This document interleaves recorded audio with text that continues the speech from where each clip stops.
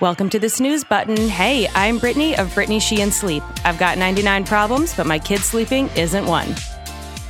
Hey, you guys. Today I feel like Phoebe in Friends. You know that episode where she has the cold and she has that raspy voice and she's like, smelly cat, and it's like way better than her usual singing because of her raspy voice. She like wants to stay sick. I feel like that. I am sick. Did I get sick 2 days before I'm about to fly across the country with all of my children and then immediately get in a car and drive 5 hours to another location for like a friend reunion? Yeah. So it's awesome. Everything's great. Everything's good. I'm going to set the stage for you quickly for a second here, because this is the kind of conversation I've had with probably 30 clients at least, maybe 40. And it goes something like this. You are at lunch with your friend, Michelle. Let's call her Michelle. You and Michelle are at lunch. Michelle's been your best friend for years. Maybe she's even your sister. She's somebody very close to you. And yet again, Michelle is complaining about her baby or toddler's sleep.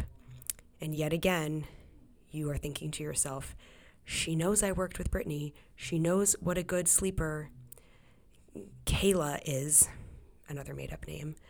And yet she keeps complaining and she doesn't actually change anything and it's driving me nuts. And like, what do I say? I hear this kind of stuff all the time. I really hope my friend Brianna reaches out to you, but I don't know if she will. She likes to co-sleep, da-da-da-da-da. I completely get how frustrating this is, right? When you think this person has such a solvable problem, I've shared how I solved it. Why won't they just get help? And why can't they just make their life easier? I know it would help them so much. You guys have probably heard me say or use this analogy before, because I think it relates so much to this conversation and like this dynamic that so many people have. You know, they say that people are in therapy to deal with someone who won't go to therapy. It's kind of like that. You can't make someone change. You can't make them change what they want. You can't make them change what they think they need. And you can't make them do something they don't want to do. So that's really hard when you're in a situation like what I just outlined, where you're thinking this is a solvable problem, but they just won't take my advice. And I'll say something very bold right now that's going to raise some eyebrows, but I do genuinely believe, and I'm serious, that what I offer families would solve sleep issues for pretty much every healthy child. I mean, you know, nothing is 100%. So let's just say 99% of healthy children. But I'm not going to work with 99% of healthy children. You know why? I'm not really training children. I'm training parents, right? And parents come in all shapes and sizes. And not everyone is interested in what I have to offer. And that is absolutely okay. And you know what? Here's what I want you to know as the client who is hoping their friend comes to me, who doesn't actually want my help. I don't want to help your friend who doesn't want my help either. That's not fun for either of us, right? I want to help people who want my help. And back when I used to do discovery calls early in my business, a discovery call was like, you know, if somebody had heard about me and we would have sort of this complimentary like 20-minute call where they would learn, I would tell them about what I did. I would on rare occasions talk to someone where I could tell immediately they didn't actually want my help and it wouldn't be a good fit.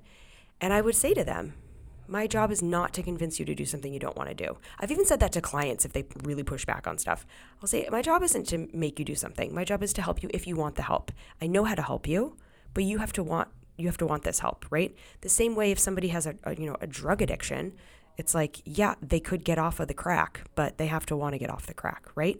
So I want you as the frustrated friend to know that to some degree you can't make them seek help that they potentially need, right?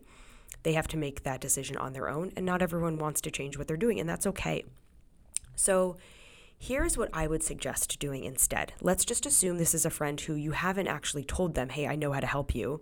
You've kind of avoided the topic, but you really want to tell them, but they keep complaining and you're thinking they're not going to want this help. I want you to say something like, that sounds so exhausting or so frustrating. I know, I was in that stage last month. I totally get how you feel. I worked with somebody or I did a program. And it doesn't have to be me. Maybe you did something else. Anybody could be listening to this. I did something that really helped me. I'm not sure if it would be your jam, but if you ever want to hear more about it or I can share the information with you, I can give you the person's name, whatever, I'm happy to. But in the meantime, I think we need to go make you some coffee, little lady, or we need to go get a drink. Or, sometimes people don't want you to give them feedback. They just want you to listen. and they just want to dump on you. Not in a bad way, in a good way. They just want to vent, right? Haven't you ever been in that situation where you just want to complain about something and somebody jumps in immediately and is trying to fix it, and you're like, no, I'm just having a bad day. I just want to like tell you that I'm having a bad day. I don't need you to like give me your 5-step plan to fix my day. So just have that perspective. If they want help, they're going to say, like, have you ever heard of this happening? Like, do you think it's normal? And then you can say, you know what? I used to think it was normal, but then I did X, Y, Z, and honestly, it's been life-changing. She sleeps through the night, da-da-da-da-da, right? That's your in. But until then, try to focus on just providing empathy and quiet and let them vent and ask them, what do you need? That sounds really hard. What would cheer you up? What would make you feel less exhausted? Do you want a number for my babysitter that you can come over to your house? Whatever it is.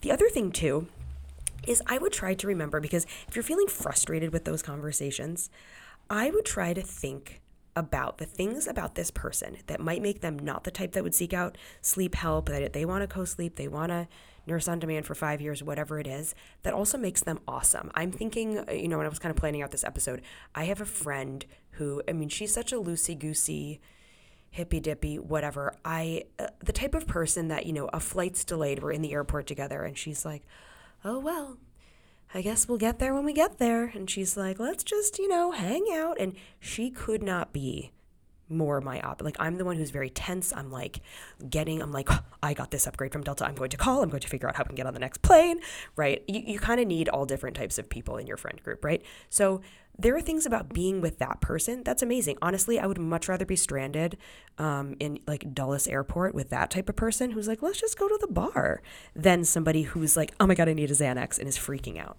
right? So there's things about these friends that make them amazing and special.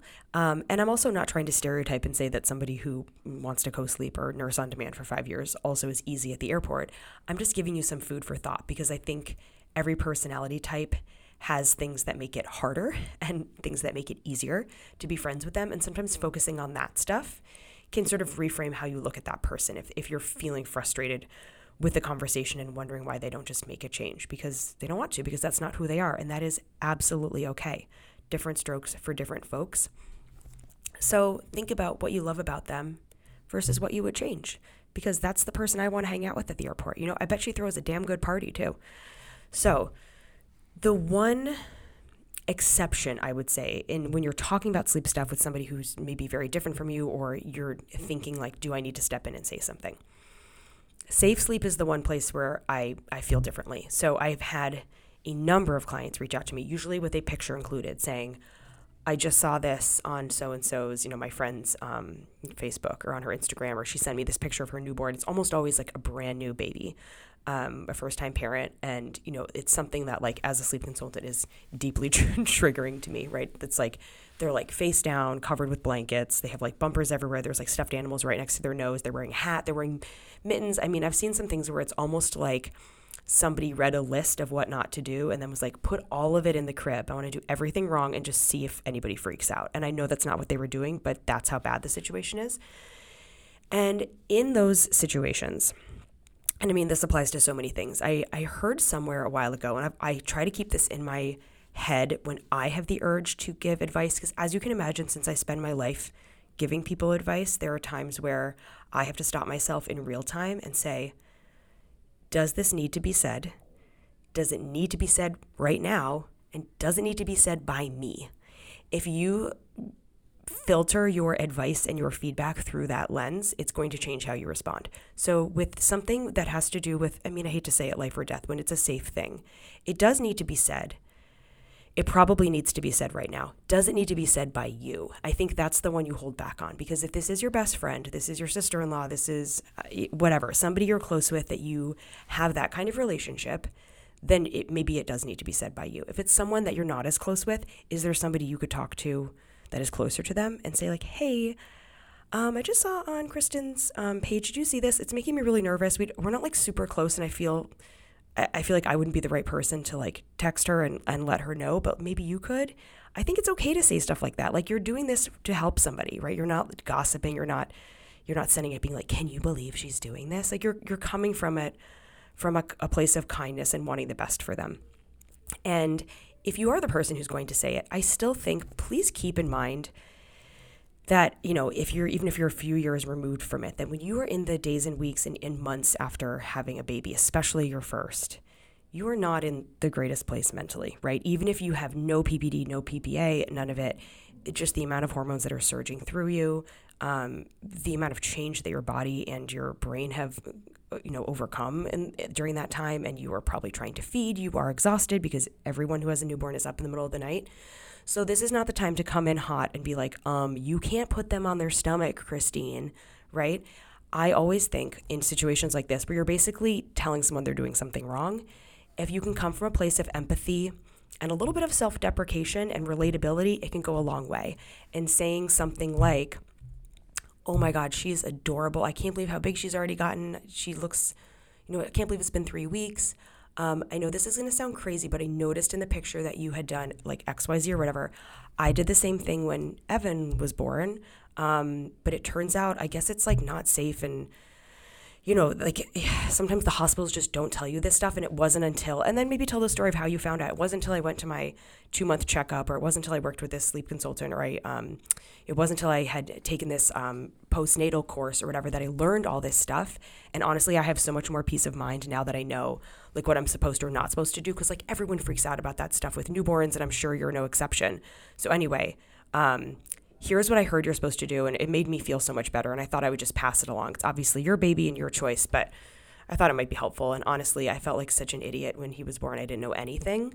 And it seems like based on XYZ, you already know a lot more than me. So, something like that. You don't need to speak in my exact lingo, but I think coming from a place of like, you're not stupid, you're not wrong, you're not bad. I just have some information that I thought might be helpful for you, right? So trying to approach it as delicately as possible can really go a long way. So that is my small soapbox, because I get questions a lot about what to do about friends who don't, who are having bad sleep situations and they aren't seeking help, or unsafe things that are happening. So I hope it was helpful. I wish I had more to talk about today because my voice sounds so great, but I have to leave. I have to go pack. Everyone wish me luck on this journey across the country, and I can't wait to see you next week. Bye. Loving the snooze button? Be sure to subscribe so you don't miss a single episode. And please leave a review. I will read it and internalize it, so make sure it's very glowing. If you're interested in working with me or learning more about my courses, head to BrittanySheehan.com or follow me on Instagram at BrittanySheehanSleep.